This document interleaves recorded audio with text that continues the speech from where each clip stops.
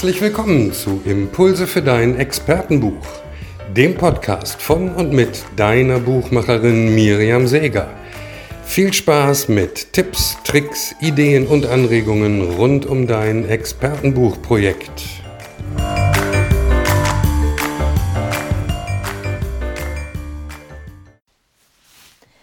Hallo und herzlich willkommen zu einer neuen Folge von Impulse für dein Expertenbuch. Heute habe ich eine Geschichte für dich. Und zwar eine Geschichte von einem Teich und einem Projekt und letztendlich auch von einem Buch. Also sei gespannt, was diese drei Dinge miteinander zu tun haben. Es ist schon ein paar Jahre her und ich weiß es noch ganz genau, es war der 23. Dezember, der Tag vor Weihnachten.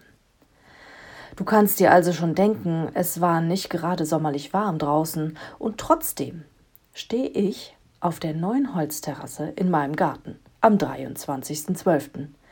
mit nackten Füßen auf der frisch gebauten Holzterrasse.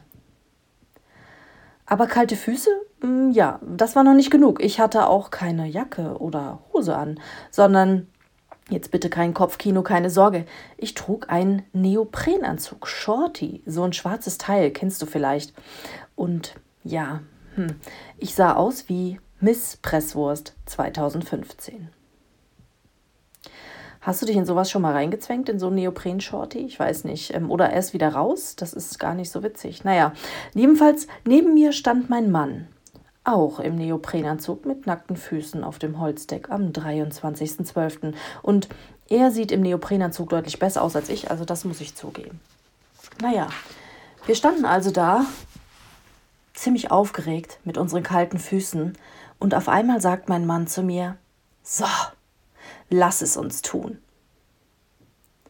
Und ich schaue ihn an und sage, ja klar, nein.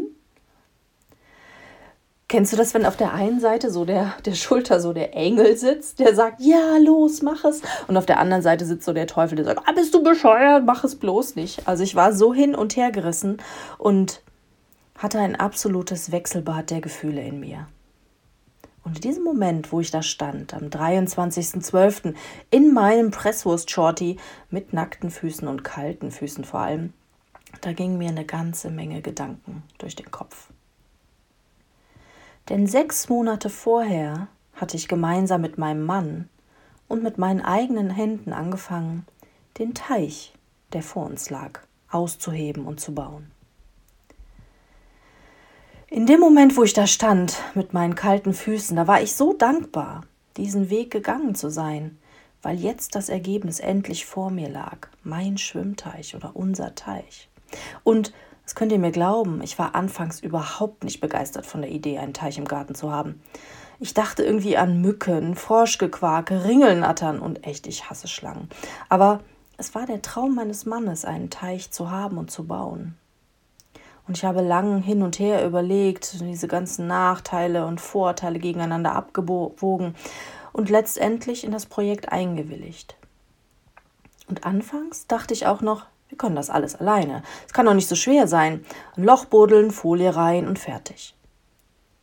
Natürlich haben wir uns vorher schlau gemacht, wie man so einen Teich baut, was man alles dafür braucht. Und wir wussten natürlich auch, wie das Ergebnis aussehen sollte, aber naja, die Theorie und die Praxis. Wir haben also irgendwann angefangen, mit Schaufeln tatsächlich die Teichgrube auszuheben. Und nach etwas über 100 Schubkarren, die wir aus unserem Garten rausgefahren hatten, war ich, muss ich ganz ehrlich gestehen, kurz vor einem Nervenzusammenbruch. Und ich hatte unglaubliche Muskelkater. Während dieser ganzen Schaufelei hatte ich knietief im Matsch gestanden. Der Matsch war überall. Und nicht nur ich hatte im Matsch gestanden, sondern auch unsere Kinder. Das heißt, der Matsch war nicht mehr nur draußen im Garten, da wo er eigentlich sein sollte, oder in der Schubkarre, sondern er war mit den Kindern natürlich auch ins Haus hineingewandert. Also er war wirklich überall. Und ich trug zwar während der Schaufelei diese Anglerhosen. Kennt ihr diese Dinger, bei denen die Gummistiefel unten dran sind, die fest an der Hose hängen? Die sind zwar dicht, aber die nützen auch nur so lange etwas, wie der Matsch nicht von oben hineinläuft. Also der Matsch war wirklich überall. Zu dem Zeitpunkt hatten wir irgendwie noch gedacht, wir würden das alles alleine hinbekommen. Aber viel Teichgrube war noch nicht zu sehen. Also hatten wir eben beschlossen, uns Hilfe zu holen. Und als wir dann darüber gesprochen hatten mit manchen Leuten, hat sich herausgestellt, dass unser Nachbar einen Baggerfahrer kannte. Und der Nachbar selbst hatte einen Trecker. Und auf einmal ging es deutlich schneller als vorher. Wir bekamen auch noch weitere Hilfe, denn irgendwie Familie, Freunde, Nachbarn, die merkten auf einmal, ja, das ist ein cooles Projekt, da machen wir mit. Die hatten natürlich vorher auch schon ihre Hilfe zugesagt, aber jetzt ging es plötzlich voran. Man sah Ergebnisse, die sahen, wie LKW-Ladung um LKW-Ladung Erde unseren Garten verließ und haben halt geholfen. Sie haben mit uns Beton geschippt, Steine verbaut und Folie gelegt. Und langsam nahm dieser ganze Teichbau Formen an. Und ich fand mehr und mehr Spaß daran. Und eigentlich war ich wenige Wochen vorher noch kurz davor gewesen, alles hinzuschmeißen. Das Herzensprojekt von meinem Mann war so also auch zu meinem geworden. Und sogar noch das Herzensprojekt von anderen Menschen. Unsere Begeisterung hatte irgendwie auf diese Person abgefärbt. Wow, und in dem Moment, am 23.12. auf dem Holzdeck, da habe ich an all diese Menschen gedacht, die mir geholfen hatten. Und ich habe mir gedacht, Mirjam, jetzt tu es nicht nur für dich, sondern für alle, die dir geholfen haben, dieses Megaprojekt zu verwirklichen. Und deshalb habe ich Anlauf genommen und bin in das Wasser gesprungen. Das würde ich euch jetzt gerne weismachen. Nein, ich bin ganz langsam, Zentimeter für Zentimeter auf der Holztreppe in das eisig kalte Wasser gestiegen. Ganz langsam. Irgendwann wurden meine Füße dann taub und dann bin ich die letzten Zentimeter so reingeschwappt. Das Wasser hatte nur 4 Grad, es war wirklich eisig kalt. Ich war also in dem Teich und ich wusste gar nicht, ob mir die Luft wegen der Kälte weggeblieben ist oder wegen dem Neoprenanzug, weil der so eng war. Aber naja, so schnell wie ich in dem Teich drin war, war ich auch schnell wieder draußen. Und trotz der Kälte, trotz der kalten Füße, das Gefühl war unbeschreiblich. Und wisst ihr was? In dem Moment und rückblickend auf das ganze Projekt ist mir eins klar geworden. Wir können wirklich Großes schaffen, doch alleine haben wir häufig nicht das Know-how dazu. Und das brauchen wir auch gar nicht, denn wir können jederzeit um Hilfe fragen.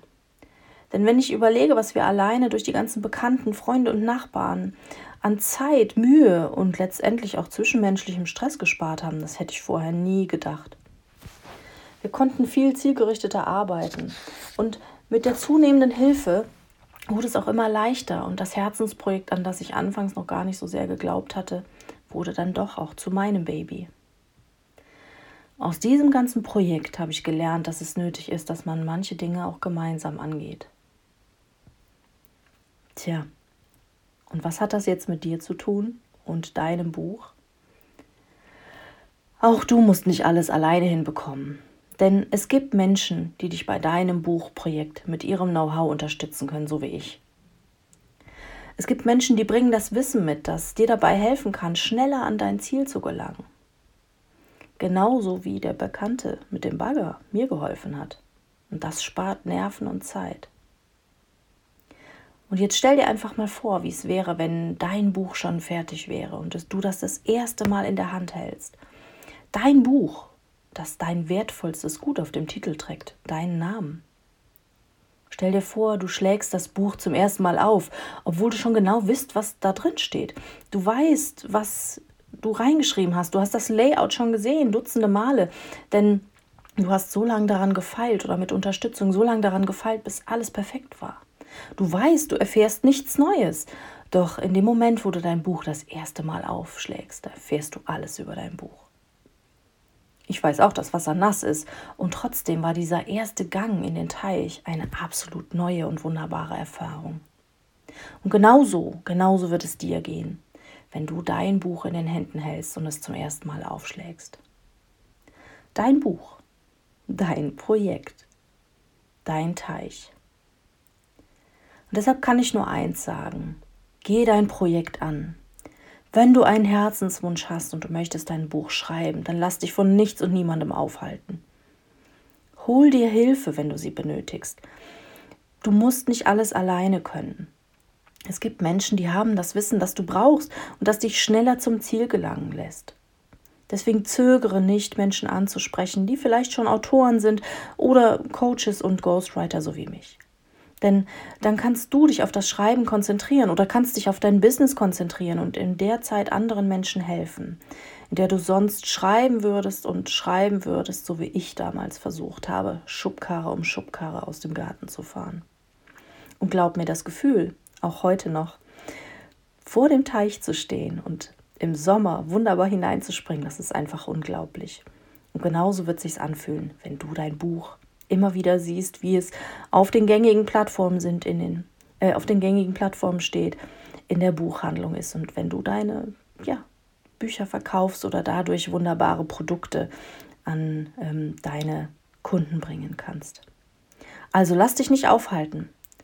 Geh das Projekt an, genauso wie ich damals meinen Teich, und ich wünsche dir ganz viel Erfolg beim Schreiben. Mach's gut. Vielen Dank fürs Zuhören. Wie hat dir diese Folge von Impulse für dein Expertenbuch gefallen? Hinterlasse Miriam gerne eine 5-Sterne-Bewertung und schicke ihr eine Nachricht, wenn du Fragen oder Anregungen hast. Ihre Kontaktdaten findest du in den Shownotes. Auf Wiederhören und bis zur nächsten Folge von Impulse für dein Expertenbuch.